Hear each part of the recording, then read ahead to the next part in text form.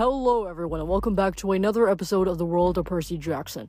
In this episode we're going to read chapters 50 to 51, and in the previous episode we read chapters 47 to 49, I believe. So, a quick recap of the previous episode. We last left off of Leo now landing on an island called Ogygia. Now, Ogygia must be a bit familiar because Percy, a few books ago, in the last series, he had landed in Ogygia and had met Calypso, a girl who was exiled to live on there and is now met Leo. And we can see that the reactions of how she met Percy versus how she met Leo are two very drastic things. So it'll be very interesting to see how Leo and Calypso interact and see how their relationship goes. Are they going to turn into sworn enemies, or could this be a potential trope into lovers? We'll have to see. As we read chapter 50, Leo. Holy Hephaestus, Leo said. The path opened into the nicest garden Leo had ever seen. Not that he had spent a lot of time in gardens, but dang. On the left was an orchard and a vineyard. Peach trees with red golden fruit that smelled awesome in the warm sun. Carefully pruned vines bursting with grapes, bowers of flowering jasmine, and a bunch of other plants Leo couldn't name. On the right were neat beds of vegetables and herbs, arranged like spokes around a big sparkling fountain where bronze satyrs spewed water into a central bowl. At the back of the garden where the footpath ended, a cave opened in the side of a grassy hill. Compared to Bunker 9 back at the camp, the entrance was tiny, but it was impressive in its own way. On either side, crystalline rock had been carved into glittering Grecian columns. The tops were fitted with a bronze rod that held silky white curtains. Leo's nose was assaulted by good smells: cedar, juniper, jasmine, peaches, and fresh herbs. The aroma from the cave really caught his attention, like beef stew cooking. He started toward the entrance. Seriously, how could he not? He stopped when he noticed the girl. She was kneeling in her vegetable garden, her back to Leo. She muttered to herself as she dug furiously with a trowel. Leo approached her from one side so she could see him. He didn't feel like surprising her when she was armed with a sharp gardening implement. She kept cursing in ancient Greek and stabbing at the dirt. She had flecks of soil all over her arms, her face, and her white dress, but she didn't seem to care. Leo could appreciate that. She looked better with a little mud. Less like a beauty queen and more like an actual get-your-hands-dirty kind of person. I think you've punished that dirt enough, he offered. She scowled at him, her eyes red and watery. Just go away! You're crying, he said, which was stupidly obvious, but seeing her that way took the wind out of his helicopter blade, so to speak. It was hard to stay mad at someone who was crying. None of your business, she muttered. It's a big island. Just find your own place. Leave me alone. She waved vaguely toward the south. Go that way, maybe. So no magic raft, Leo said. No other way off the island? Apparently not. What am I supposed to do then? Sit in the sand dunes until I die? That would be fine. The girl threw down her trowel and cursed at the sky. Except I suppose he can't die here, can he, Zeus? This is not funny. Can't die here? Hold up. Leo's head spun like a crankshaft. He couldn't quite translate what this girl was saying. Like when he heard Spaniards or South Americans speaking Spanish, yeah, he could understand it, sort of. But it sounded so different. It was almost another language. I'm gonna need some more information here, he said. You don't want me in your face. That's cool. I don't want to be here either. But I'm not gonna go die in a corner. I have to get off this island. There's gotta be a way. Every problem has a fix. She laughed bitterly. You haven't lived very long, if you still believe that. The way she said it sent a shiver up his back. She looked the same age as him, but he wondered how old she really was. You said something about a curse, he prompted. She flexed her fingers like she was practicing her throat-strangling technique. Yes, I can't leave Ogygia. My father, Atlas, fought against the gods, and I supported him. Atlas, Leo said. As in the Titan Atlas? The girl rolled her eyes. Yes, you impossible little... Whatever she was gonna say, she bit it back. I was imprisoned here, where I could cause the Olympians no trouble. About a year ago, after the Second Titan War, the gods vowed to forgive their enemies and offer amnesty. Supposedly, Percy made them promise. Percy? Leo said. Percy Jackson? She squeezed her eyes shut. A tear trickled down her cheek. Oh, Leo thought.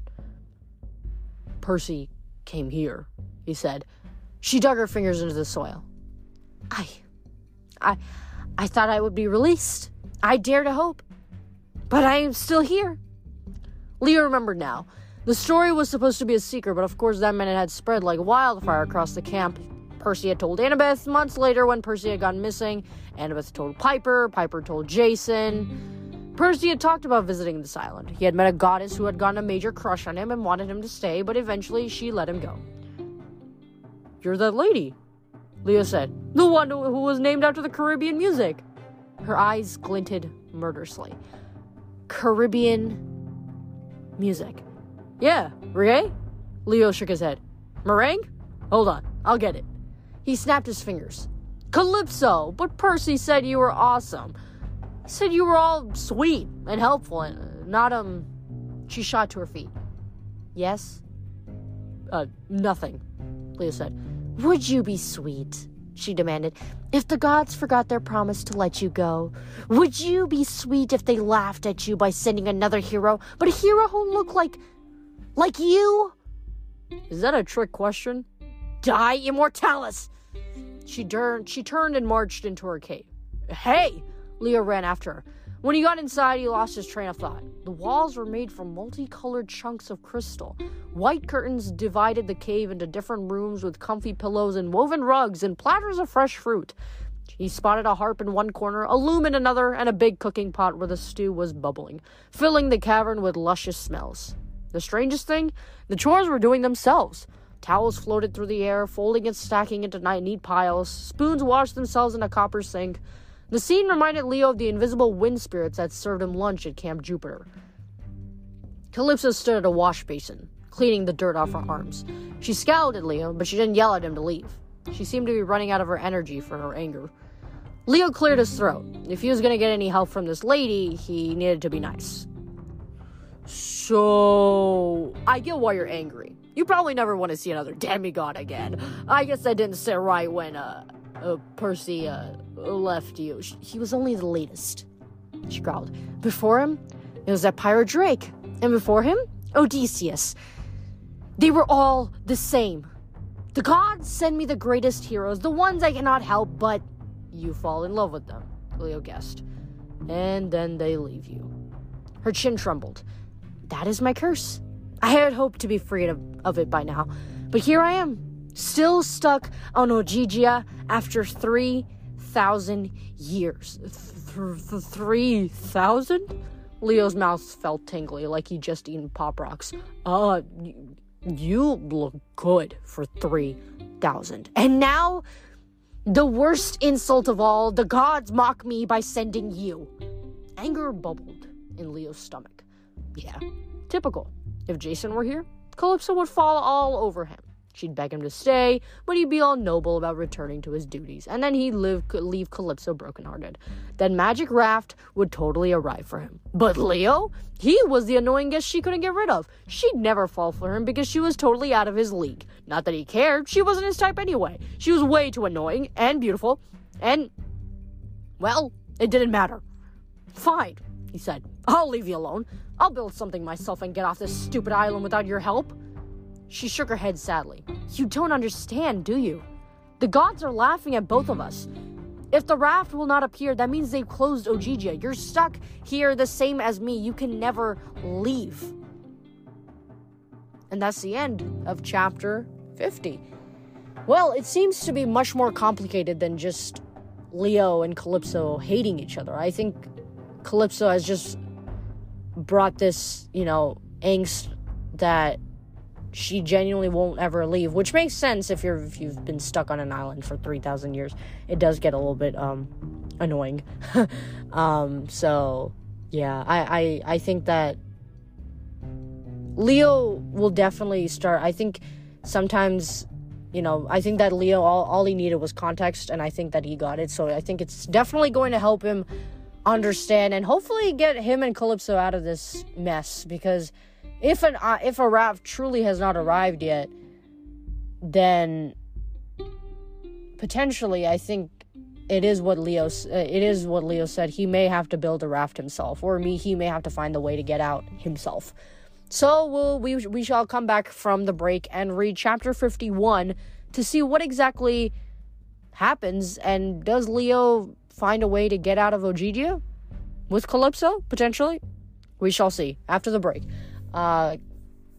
See you after the break, and go and grab some water, maybe some snacks, and we'll be back. When you need mealtime inspiration, it's worth shopping Kroger, where you'll find over 30,000 mouth-watering choices that excite your inner foodie. And no matter what tasty choice you make, you'll enjoy our everyday low prices, plus extra ways to save, like digital coupons worth over $600 each week. You can also save up to $1 off per gallon at the pump with fuel points. More savings and more inspiring flavors make shopping Kroger worth it every time. Kroger, fresh for everyone. Fuel restrictions apply. And we're back from the break. And now we're going to read chapter 51, Leo. The first few days were the worst. Leo slept outside on a bed of drop clothes under the stars. It got cold at night, even on the beach in the summer. So he built fires with the remains of Calypso's dining table. That cheered him up a little. During the days, he walked the circumference of the island and found nothing of interest. Unless you liked beaches and endless sea in every direction, he tried to send an iris message in the rainbows that formed in the sea spray, but he had no luck. He didn't have any drachmas for an offering, and apparently the goddess Iris wasn't interested in nuts and bolts. He didn't even dream, which was unusual for him, or for any demigod, so he had no idea what was going on in the outside world. Had his friends gotten rid of Kion? Were they looking for him, or had they sailed on to Epirus to complete the quest? He wasn't even sure what to hope for. The dream he had back on the Argo II finally made sense to him. When the evil sorceress lady had told him to either jump off a cliff into the clouds or descend into a dark tunnel where ghostly voices whispered, that tunnel must have represented the House of Hades, which Leo would never see now. He'd taken the cliff instead, falling through the sky, to this stupid island. But in the dream, Leo had been given a choice. In real life, he'd had none. Kion had simply plucked him off the ship and shot him into orbit. Totally unfair. The worst part of being stuck here, he was losing track of the days. He woke up one morning and couldn't remember if he'd been on Ogygia for 3 nights or 4. Calypso wasn't much help. Leo confronted her in the garden, but she just shook her head. Time is difficult here. Great. For all Leo knew, a century had passed in the real world and the war with Gaia was over for better or worse. Or maybe he'd only been on Ogygia for 5 minutes. His whole life might pass here in the time it took his friends on the Argo II to have breakfast. Either way, he needed to get off this island. Calypso took pity on him in some ways. She sent her invisible servants to leave bowls of stew and goblets of apple cider at the edge of the garden. She even sent him a few new sets of clothes, simple, undyed, cotton pants and shirts that she must have made on her loom. They fit him so well. Leo wondered how she'd gotten his measurements. Maybe she just used her generic pattern for scrawny male.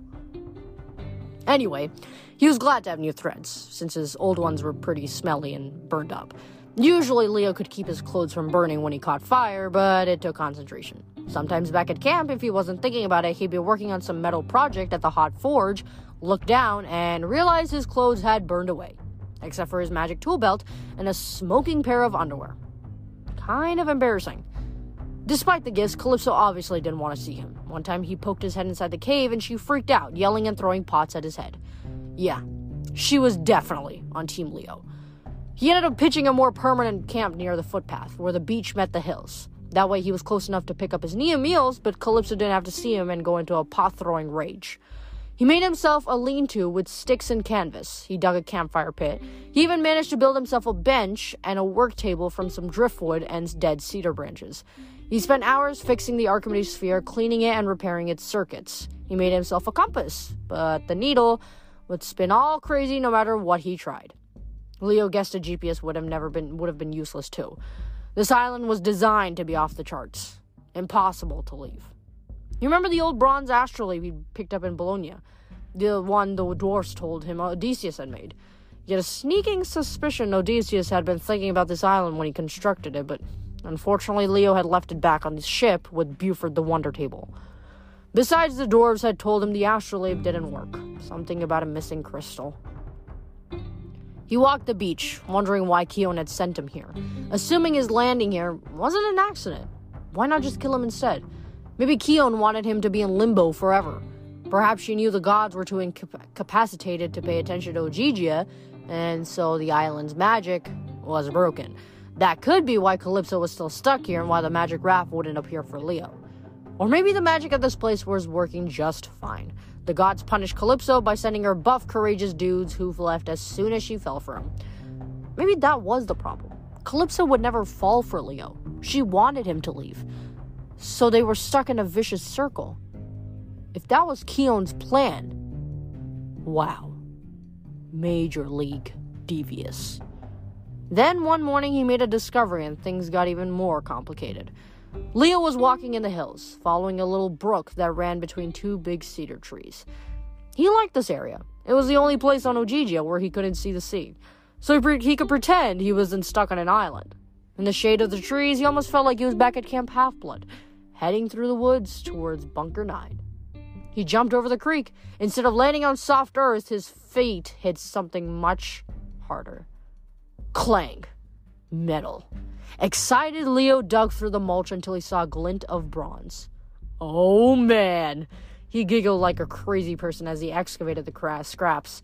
He had no idea why the stuff was here. Hephaestus was always throwing broken parts out of his godly workshop and littering the earth with his scrap metal. But what were the chances some of it would hit Ogygia? Leo found a handful of wires, a few bent gears, a piston that might still work, and several hammered sheets of celestial bronze. The smallest the size of a drink coaster, the largest the size of a war shield. It wasn't a lot, not compared to Bunker 9 or even to his supplies aboard the Argo II, but it was more than sand and rocks. He looked up at the sunlight winking through the cedar branches. Dad, if you sent this here for me, thanks. If you didn't, well, thanks anyway. He gathered up his treasure trove and lugged it back to his campsite. After that, the days passed more quickly and with a lot more noise. First, Leo made himself a forge out of mud bricks, each one baked with his own fiery hands. He found a large rock he could use as an anvil base, and he pulled nails from his tool belt until he had enough to melt into a plate for a hammering surface. Once that was done, he began to recast the celestial bronze scraps. Each day his hammer banged on bronze until his rock anvil broke, or his tongs bent, or he ran out of firewood. Each evening he collapsed, drenched in sweat and covered in soot. But he felt great. At least he was working, trying to solve his problem. The first time Calypso came to check on him, it was to complain about the noise. Smoke and fire, she said, clanging on metal all day long. You're scaring away the birds.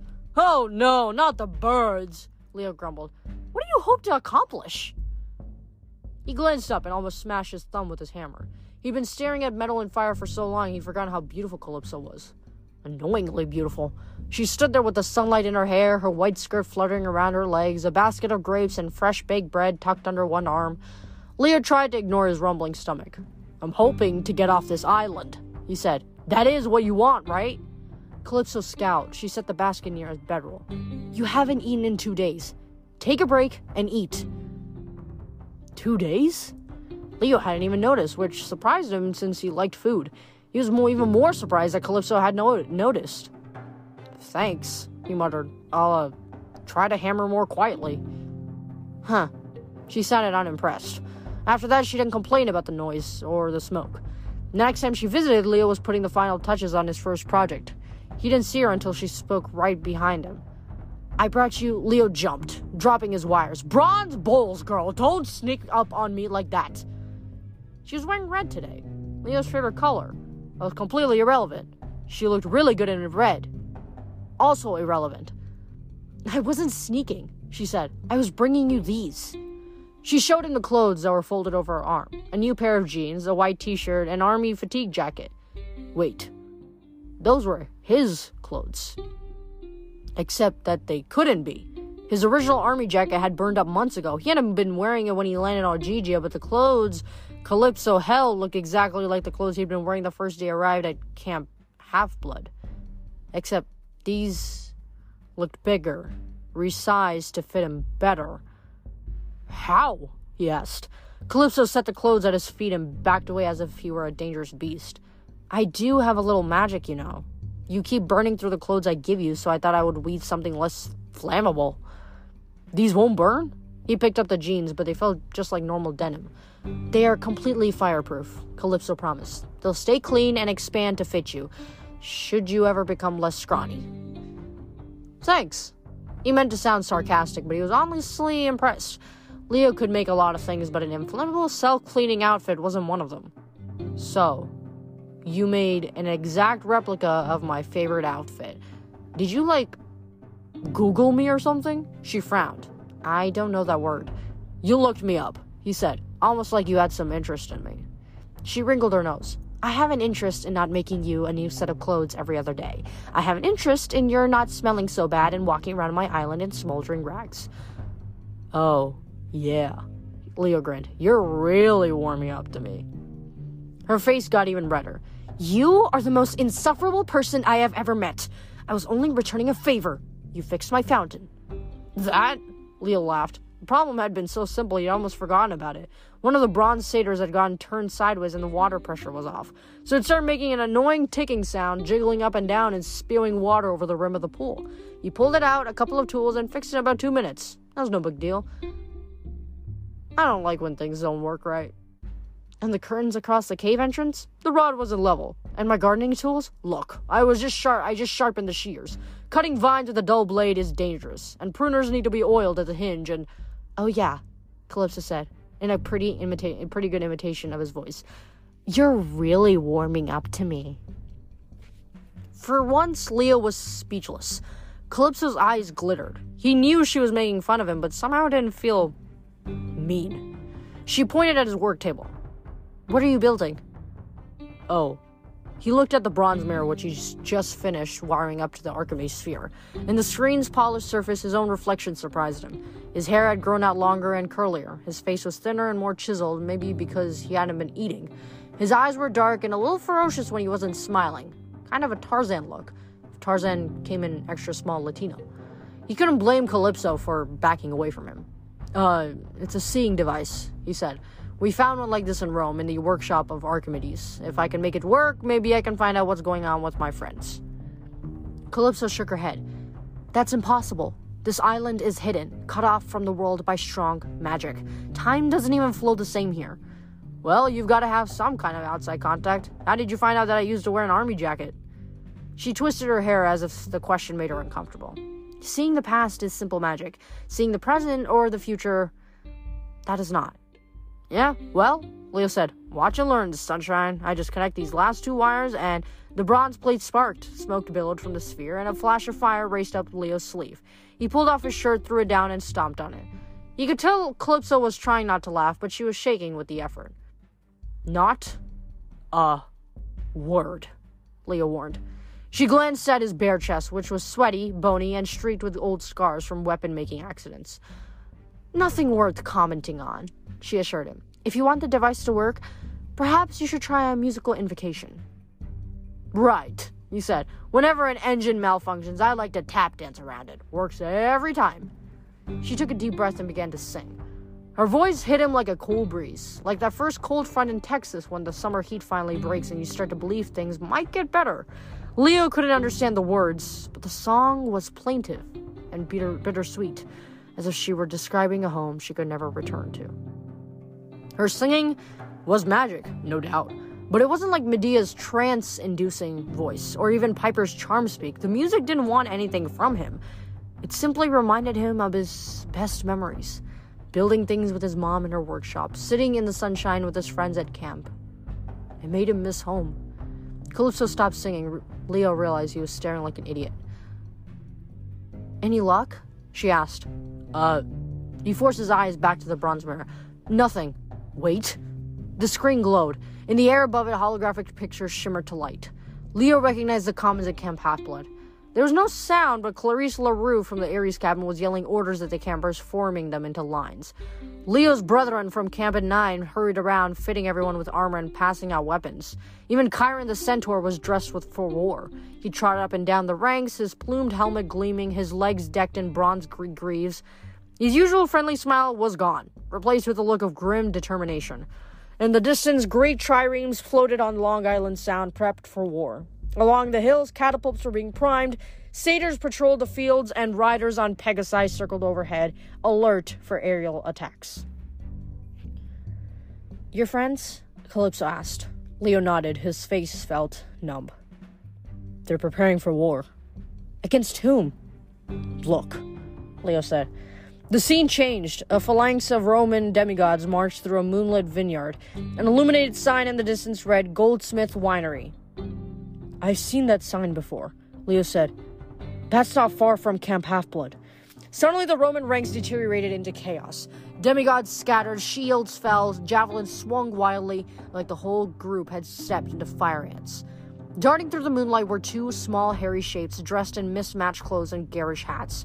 They seemed to be everywhere, whacking Romans on the head, stealing their weapons, cutting their belts so their pants fell around their ankles.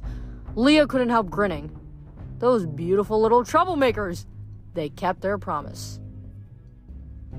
Calypso leaned in, watching the Kirkabys. "Cousins of yours?" "Ha ha ha ha! No," Leo said.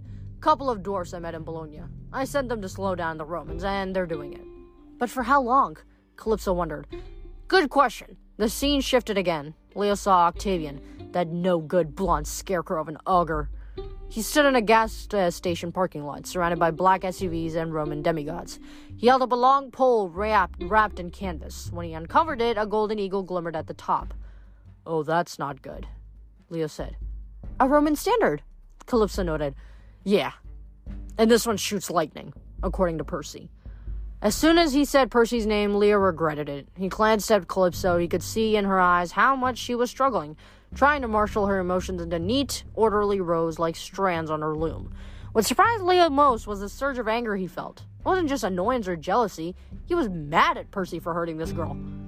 He refocused on the holographic images. Now he saw a single rider, Reyna, the praetor from Camp Jupiter, flying through a storm on the back of a light brown Pegasus. Reyna's dark hair flew in the wind. Her purple cloak fluttered, revealing the glimmer of her armor. She was bleeding from cuts on her arms and face. Her Pegasus's eyes were wild, his mouth slathering from hard riding, but Reyna peered steadfastly forward into the storm. As Leo watched, a wild griffin dived out of the clouds. It raked its claws across the horse's ribs, almost throwing Reyna. She drew her sword and slashed the monster down. Seconds later, 3 Venti appeared, dark air spirits swirling like miniature tornadoes laced with lightning. Reyna charged them, yelling it defiantly. Then the bronze mirror went dark. "No," Leo yelled. "No, not now! Show me what happens!" He banged on the mirror. "Calypso, can you sing again or something?" She glared at him. "I suppose that is your girlfriend? Your Penelope? Your Elizabeth? Your Annabeth?" "What?" Leo couldn't figure this girl out. Half the stuff she made no sense. "That's Reyna. She's not my girlfriend. I need to see more. I need. A voice rumbled in the ground beneath his feet. Leo staggered, suddenly feeling like he was standing on the surface of a trampoline. Need is an overused word. A swirling human figure erupted from the stands. Leo's least favorite goddess. The mistress of mud. The princess of potty sludge. Gaia herself. Oh, let me say that again. Need is an overused word. Leo threw a pair of pliers at her. Unfortunately, she wasn't solid and they passed right through.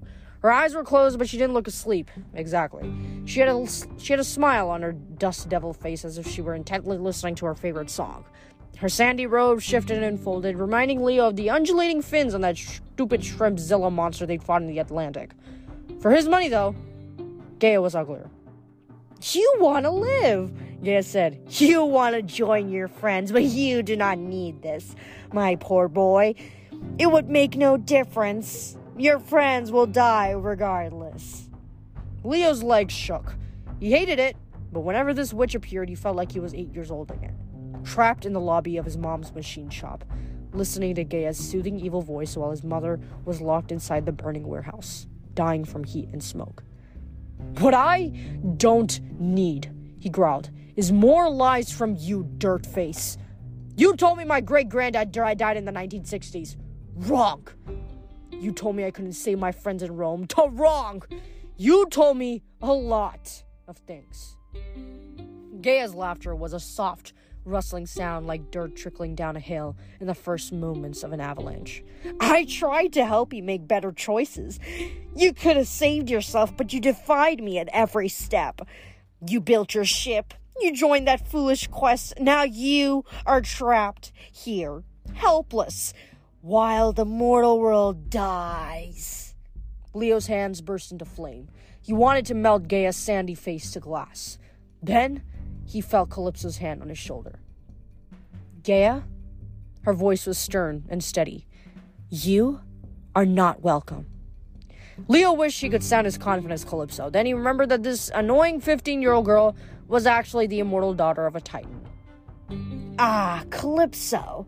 Gaia raised her arms as if for a hug. Still here, I see, despite the gods' promises. Why do you think that is, my dear grandchild? Are the Olympians being spiteful, leaving you with no company except this undergrown fool? Or have they simply forgotten you because you are not worth their time? Calypso stared straight through the swirling face of Gaia, all the way to the horizon. Yes, Gaia murmured sympathetically. The Olympians are faithless. They don't give second chances. Why do you hold out hope? You supported your father, Atlas, in his great war. You knew that the gods must be destroyed. Why do you hesitate now?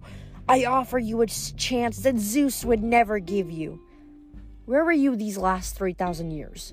Calypso asked. If you're so concerned with my fate, why do you visit me only now? Gaia turned up her palms. The earth is slow to wake. War comes in its own time, but do not think it will pass you by on Ogygia. When I remake the world, this prison will be destroyed as well. Ogygia? Destroyed? Calypso shook her head, as if she could imagine those two words going together. You do not have to be here when that happens, Gaia promised. Join me now. Kill this boy, spill his blood upon the earth, and help me to wake. I will free you and grant you any wish. Freedom, revenge against the gods, even a prize. Would you still have the demigod Percy Jackson? I will spare him for you. I will raise him from Tartarus.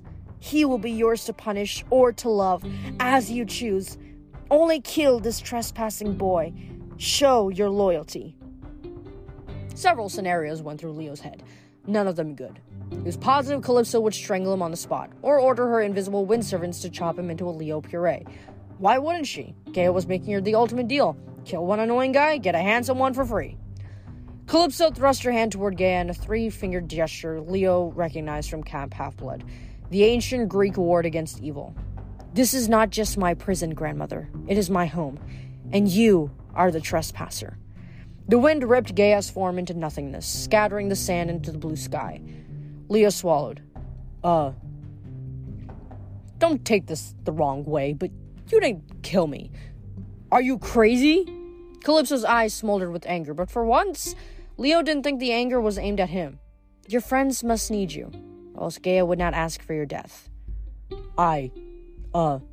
Yeah, I guess. Then we have work to do, she said. We must get you back to your ship. And that's the end of chapter 51. Well, this is definitely a change of events. I think we can definitely see the relationship between Leo and Calypso getting a little bit interesting to see. Leo going into some moments of denial, but overall we'll see what exactly happens with their relationship, and if hopefully Leo will be able to escape Ogygia and maybe take Calypso along with him. Because I think that maybe she would like to see the outside world after being stuck on an island for 3,000 years. So, that's definitely going to be a very interesting episode to read next week. Now, moving on to our next session, which is going to be the Q&A session and the shout-out session. So once again, if I miss your name or if I miss a question, do please let me know, and I will try my best to get it in the next episode. Although I do want to point out for the questions, sometimes I may not also answer them because they're a bit personal to me, and I do feel a bit uncomfortable answering them at the moment. Don't worry, it is not your fault. I'm not comfortable with answering them at the moment. But yes, if I do miss your question otherwise, do please let me know, and I shall make sure to answer it again in the next episode. Now, moving on to the shout-outs, we have number 1, I'm bored. Number 2, Flora, Fairy of the Rainbow. Number 3, Ravioli. And number 4, Artforge. Thank you, guys. Now, moving on to the questions. Number 1, do you prefer satyrs or fawns? I love them equally. Number 2, do you use voice-changing mics? I don't. Number 3, who is your favorite artist? I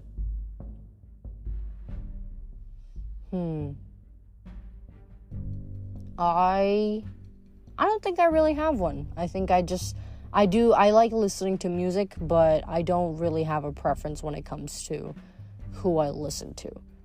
As long as it sounds good, I'll listen to it. Next question is, if you could be a Greek or Roman god, who would you be? I would love to be Hephaestus. I think the fact that he's able to engineer and create various types of machinery, I think that's just insane to me and super cool. I would love to be Hephaestus in general. I think that is just I think his sole ability to be able to